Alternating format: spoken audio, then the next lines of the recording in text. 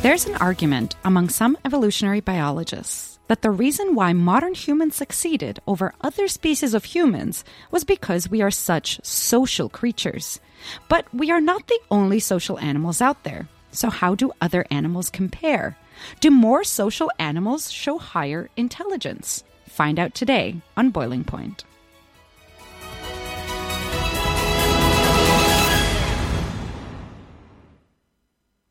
Welcome to Boiling Point. Today in the studio, you have myself, Anastasia, and Ina. Hello. Hey, we are chatting with Lizzie Speechley today. Lizzie is a behavioral ecologist at the University of Western Australia. Her research explores differences in cognition in the Western Australian magpie. Welcome to Boiling Point, Lizzie. Hey, thank you for having me. Happy to be here. Thank you so much. Okay, Lizzie, I want to know, what is the definition of cognition? Because I genuinely have no idea.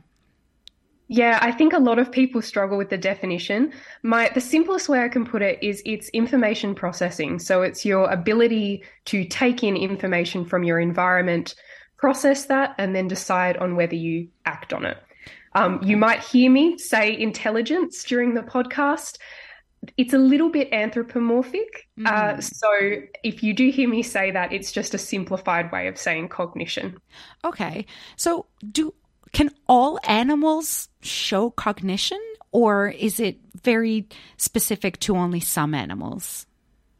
No, I think they all can, because they all exist in an environment where they need to take in information from, their environment in general and decide whether to act on that, whether that's looking for food, looking for a mate, all of those sorts of things. But a good point to that is that cognition for a species is very specific to that species. So what is cognitive for, say, a dolphin is not necessarily the same as what would be for a chimp or something else. Okay. How do you decide on the measurement or the scale of cognition for each animal? Yes. So a lot of our tests are derived from psychology, actually. So there's very specific cognitive abilities that we test. In humans, it's fairly well studied that there is an general intelligence factor. But in animals, we just try to stay to specific cognitive abilities. So, for example, in my research, what we use is associative learning. So simply put, it's your ability to associate an environmental cue with a reward or another stimulus. So with the magpies, can you associate a colour with a food reward? Mm-hmm. So why work on magpies? Yes, well, I'm very lucky to work with them because they are very special. Mm-hmm. But I suppose in terms of social intelligence hypothesis, first of all, you're looking at cognition. So you want a species that, I guess, is up to the task of doing these tests. So magpies actually demonstrate really sophisticated cognitive abilities, which I think sometimes surprises people, but we know that they can use tools. And we've recently had a paper published showing that they actually recognize familiar human voices. So they're able to recognize, say, our voices without the visual stimulus of us being there. So basically, don't hurt a magpie because he will remember you. Yep. So do you ever have troubles, when you're out in the field doing your magpie studies? Do you ever have troubles identifying which bird is a magpie and which one is a currawong? No, we're quite lucky in terms of the very black and white plumage is very distinct in the habitat. And the best thing with our Western Australian subspecies is they're in set territories. So that territory might be, say, an oval, it might be in a residential area, but it is set. So you know that if you come to that area, your group's going to be there. Doesn't mean they always come down when you want them to come down to do things, because they're animals and they like to test us. But yeah, it's fairly easy to distinguish them. Okay, so let's just backpedal for just a second. You mentioned a hypothesis. You said social intelligence hypothesis. Am I correct in that? Yes. What is that hypothesis? Yeah, so there's obviously, as you can imagine, a lot of theories about why cognition has evolved, why certain species or even individuals are smarter or more cognitive than others. And one of the leading ones is, as you said at the start of the show, that being social is what has made us smarter. Mm-hmm. And that hypothesis actually comes from primates. That's where it was initially sort of formulated. But since then, there's been evidence in an array of species, from fish, birds, reptiles, insects. So really, it's about those social pressures that animals face. So things like being able to recognize group members, remember previous activities, and also coordinate all of those different relationships. So if you have a group member who's, I guess, particularly angry and dominant, you have to associate that individual with, maybe that's who I don't want to mess with in my group. Oh, okay. So maths has nothing to do with it. You're not getting them to do algebra or anything. It's all about how they're interacting with, the individuals in the group. Does it also pertain to how they interact with their mates as well, or not really? Yeah, so I guess should explain what I do with my research. So other than doing the cognitive testing, which I was talking about using that associative learning test. So by the way, in that case, I'm just imagining you like doing IQ tests for magpies. Just like be like, okay, now sit down at this desk. You have 3 hours to do this test. No bathroom breaks. So unfortunately, it pretty much just looks like a dodgy arts and crafts project, what I give them. But basically what we've done is designed a task that we give to them. So remember, they are wild. So it is completely their decision as to whether they interact with this test. Basically, it's a wooden block and it just has some holes drilled into it. And each of those 2 holes is covered with a little lid that will swivel when it's pecked. And those 2 lids are obviously different colours, like I said, because we want to test if they associate that colour with the food. Now, I guess to point out, we have designed that test specifically because magpies are ground foragers. So the actual action of pecking is a natural thing for them. So it's a bit like presenting a monkey with a computer screen. It's not particularly useful in the wild. We want to test things that are actually, I guess, ecologically relevant for them. So yes, that test would be, say, out of those 2 colours, like a dark green and a light green, we would randomly assign one colour. So say in this instance, it's the dark green. We would make sure that the food is only ever put under that little dark green lid. So we're basically seeing how long it takes for them to make that association, that it's only ever the dark green lid that's got the colour. And then the faster they do that, the smarter they are? Yes, to a degree. So we make them do it. They have to do it in 10 out of 12 consecutive trials just to make sure it's not a chance thing. And it's not necessarily the speed at which they do it. It's just getting it done in those trials consecutively. So some of them are amazing and they do it in 10 trials, perfect score. Some can take up to 50 to get it right. So you do get quite a lot of variation in cognitive performance. Wow. So are you able to kind of tell the smart magpies from the dumb magpies, like over time? You're like, oh, there's George. He's a really smart one. There's Billy. He's not very good. Well, it's actually, it's really interesting because you do, just looking at them, you're thinking, oh God, I can understand why he got a bad score. But one of my supervisors, they were actually looking at repeatability of cognitive performance. So my supervisor, Ben Ashton, he did his PhD a couple of years prior to me. And I should just preface, what he actually found was the basis of my work, which is that magpies in larger groups were smarter than those in smaller groups. So I essentially build on that. But what he wanted to know as well is that cognitive performance repeatable over time? So is that individual who got a really good score, are they going to get a really good score, 3 years down the track? And the repeatability, especially for associative learning, is very high, actually surprisingly so. And even in my research, we've found it is repeatable over consecutive years. So, just, I guess, going off of that topic of repeatability within the same individual, but can they teach other individuals, or can other individuals watch them do the test and then almost like cheat the test? Because now they're like, oh, okay, the dark green, one has the treat. Let me always pick the dark green one. Yeah, absolutely. So this is something we have to consider. But we're quite specific about when we conduct a trial, because obviously in a lab, you're able to control all of the conditions that are around you for the most part. In the wild, it tests your patience. So basically what we do is we make sure that all of the other magpies are at least 10 meters away and that they're not looking at what we're doing. Oh, how do you make sure of that? That sounds like an impossible job. As I said, tests of patience. So, some groups, there's only 2 to 3 individuals. Some can have 15. So obviously varying levels of difficulty. But what we would do is we often have volunteers with us. So we'll get them to sort of distract the other individuals, maybe herd them behind a tree so that they can't see.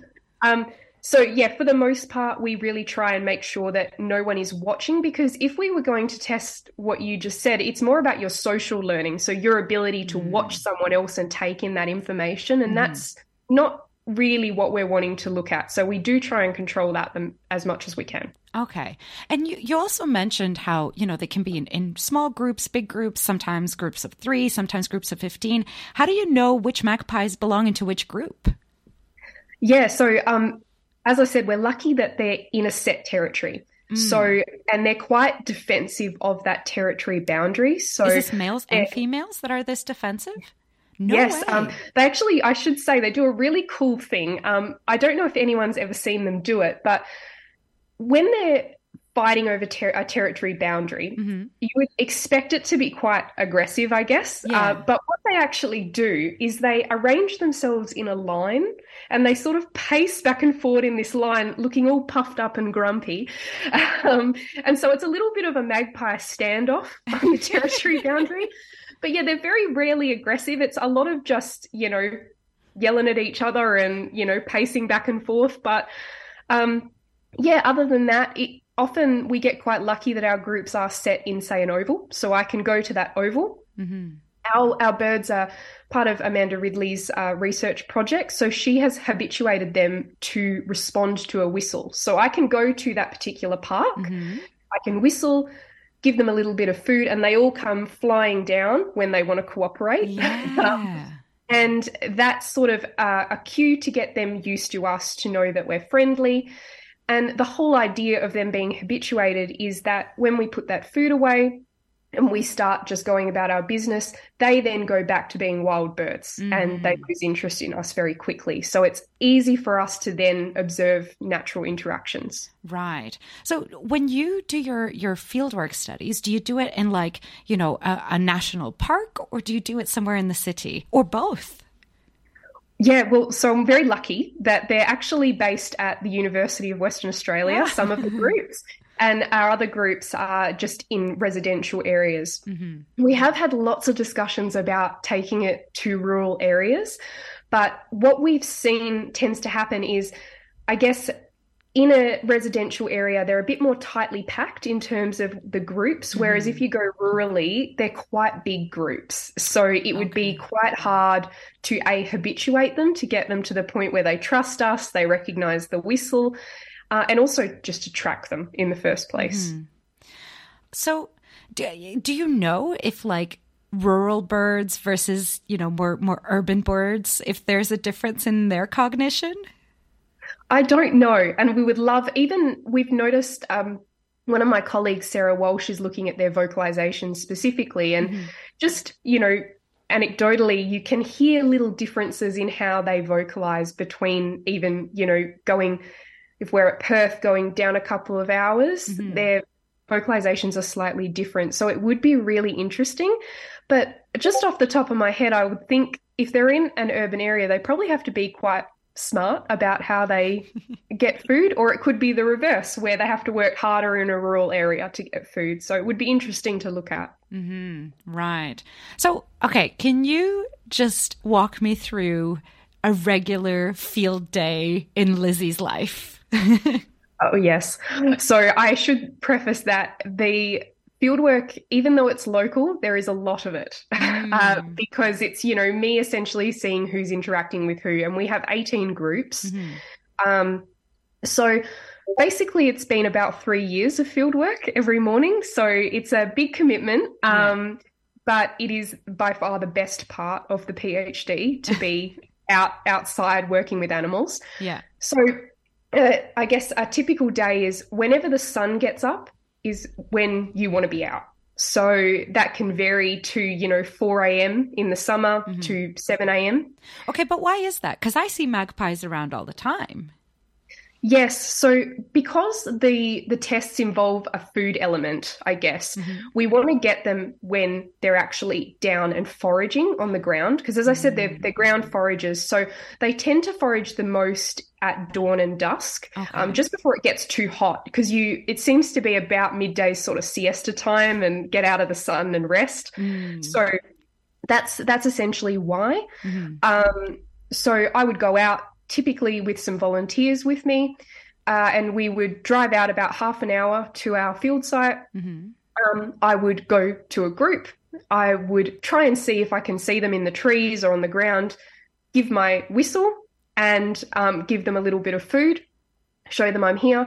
It also gives me a chance at that point to see who's present in the group, to make sure that I know that everyone's there, or if they're missing, I can at least note it down. So if they're missing, do you try and look for them? Yeah, within reason. It's because sometimes, they can just be being stubborn. They might they might be gone. So generally, if I've got most of the group there, I go. And what I do with the social element of my work is it's effectively 90 minutes at each group, observing every interaction possible. So I have to keep track of everyone in that group at all times. So you can imagine if there's a group of 15 of them, there's a lot of running around with me and volunteers on walkie-talkies saying, Fred's gone over here and George is over there. Oh, how cute. But yeah, essentially what I want to do in that 90 minutes is see who's interacting with who. So I want to know who's playing with who. I want to know who's fighting with who. How do you tell the difference? So magpies, sometimes it can be hard because, even with kids, sometimes play escalates into a fight. Exactly. So, for the most part, people may have seen magpies, particularly the juveniles. They love to sort of roll on the floor and they'll put their feet together and just, almost play tootsies on the floor. So the play is quite obvious that it's just sort of silly rolling around sort of behavior. Whereas fighting is usually a chase, and you'll just see a flash of black and white in front of or you may see a peck or, some sort of aggressive behavior. Okay. So let's continue on with your day. So you're seeing if they're fighting or playing, you're noting it down. Yeah, and we look at who's singing with who, because we thought perhaps that's a measure of how they're socially interacting. Okay. So when I say singing, I'm talking about that characteristic song that we know of magpies, that sort of chorus that happens. It just became a little bit too hard to look at discrete little sounds that they make, whereas when they sing together, so you can be sure that's some sort of interaction. And the last and most fun thing, I say sarcastically, is how physically close they are. So every 15 minutes of that 90 minutes, we are looking at how close every pair of birds is in a group. So it is madness, but it's a lot of fun. So it keeps you on your toes. Do you have those like special binoculars that have a ruler within the binocular to tell you how far apart they are? Or do you just guess? I actually did not know they existed. I really wish I did. But no, it's to be honest, before we started, my volunteers and we did a lot of tests. So we would actually say we estimate this distance to be 1 meter, 50 meters, 100 meters, and actually measure it out and check. Right. So we had a fair, 80 to 90% confidence that we were estimating correctly. Obviously, there's a degree of error, but you just do the best you can in the moment. So those observations, typically I'd be out for maybe 5 to 6 hours a day. So I'd just go to multiple groups because you can imagine you got a lot of time. If you lose sight of them, you have to pause, start again. Or if they're being stubborn, maybe you try another group, all of that sort of stuff. So I think I calculated overall it was almost 1,000 hours watching magpies in total. So I have seen a lot of magpie stuff. Yeah. So anything that ever like that stood out during your time of fieldwork, any like super funny or maybe like wholesome interactions that you've seen between magpies? Yeah, my supervisor's going to laugh at me when she hears this, but the juveniles are by far the sweetest thing because they are, you can hear them nagging their mums, you know, like they're so annoying but so cute. And just seeing them play. And there is one particular group with one that I bonded with so much. He was a juvenile when I started, and he's a little bit pathetic in terms of, you know, he just wants to kind of follow you and not be a bird. But he was by far my favorite and still is. But I guess it's just, you just see stuff you don't expect, especially breeding. It's so much drama between magpies. Who needs maths when you've got magpies? You're asking me. I mean, I could tell you a bit about the mating behavior if you please wanted to know. Yeah. As I think people would see it and not know what they're seeing.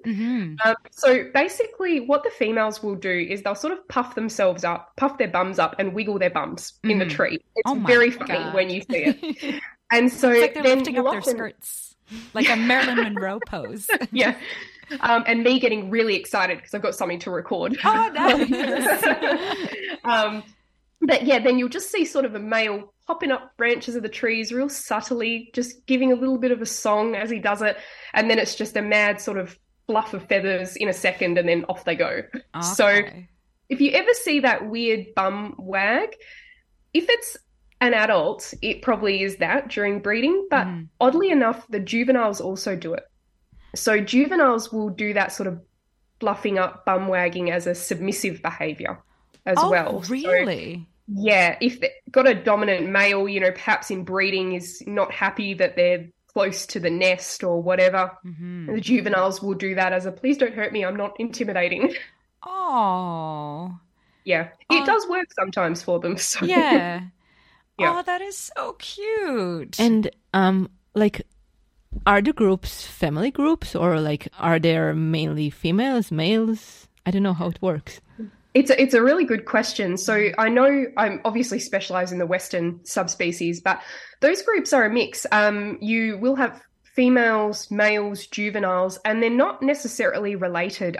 There was actually a study that showed that the extra group paternity was over 80%, which I believe is the highest on record for a bird species. Oh, wow.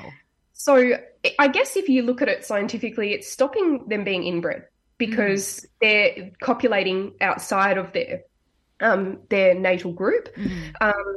Also makes it very tricky to identify fathers because obviously you don't know where they've come from. But yes, and I suppose in terms of size of groups, generally in our groups tends to be a little bit more female bias, so more females than males, but otherwise, yeah, it really varies. Oh, okay. Are females just as aggressive? Can be just as aggressive as the males?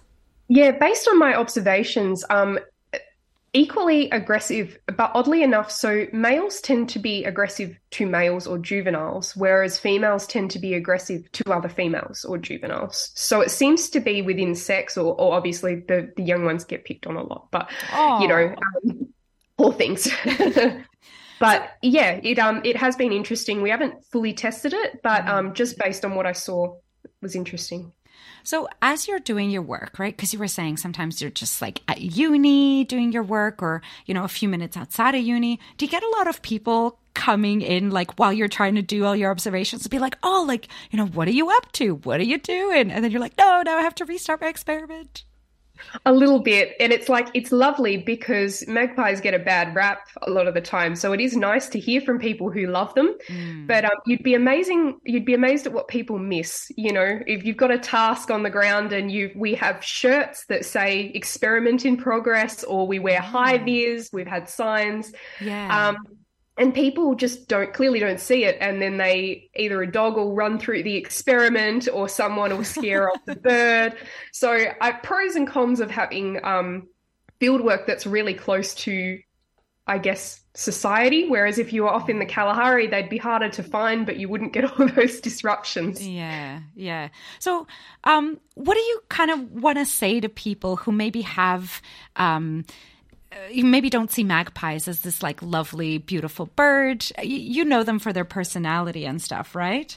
But do you have any words of wisdom for the people that, you know, might see you doing your work and might be like, oh, why is she playing around with magpies or whatever? Yeah. Well, I guess the first thing to address is the swooping, obviously, because that is what really polarizes people. And I completely understand that because it can be quite scary. But if you look at it logically, or the way I look at it is, I actually think it's quite an admirable quality that, you know, males in particular are going to all these lengths to defend their young. And magpies are 300 grams. And the average person is 70 kilos. So they know they're not going to win. They just want to scare off the threat. So I think that's actually a really good quality to have as a parent.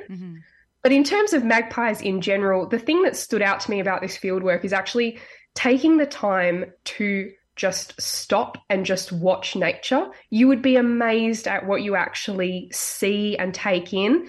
It was the happiest I've been in my whole PhD, was just being outside and seeing all the amazing things that they do and how they interact with each other, because they are such an interesting species. And I think all the people who, you know, have local magpies in their around their houses seem to think the same thing. They get really bonded to how beautiful these birds are and how fun they are to watch. Anything on how we can make sure that we, you know, keep these social environments healthy for these magpies, you know, make sure everything's going really well, anything like that? Any words of advice? Yeah, I guess minimal human interference as much as possible. I understand that people really bond with the magpies and want to help. We generally discourage feeding them in large amounts because they are wild animals that need, you know, to learn to forage for themselves. And I guess the main thing that stood out to me is, especially in summer, just putting out some water sources for them so they have water to drink, minimizing cutting down trees, things like that is the best thing people can do. Yeah. Okay, how about words of advice for doing a PhD? And you went through, like, as a great field season that you had, it must have been very hard, right? So any words of advice there? So my biggest advice is pick a project you love. I could not have gotten through these years without having a project that I felt really strongly about, that I enjoyed, because academia can be tough and a lot of hours in the field, but it helps if you really enjoy what you're doing. My other advice would be pick a supervisor that you get on with and that works well with you. I've been so lucky to have the supervisory team that I do and the support that I've had, because we all have those moments where we think, I can't do this, or it's too much. And that's when you just need that moral support for someone to be like, I believe in you, I can do it. But that would be my main advice: project that you love and a great team surrounding you. Lizzie, that's beautiful. Thank you so much for opening up our eyes to the wonderful world of magpies. And I really hope our audience is going to start looking out at some of the beautiful behaviors that they can observe. I really appreciate you being on the show. Thank you so much. Thank you to our audience for tuning in to Boiling Point, and we'll see you next week. Thank you.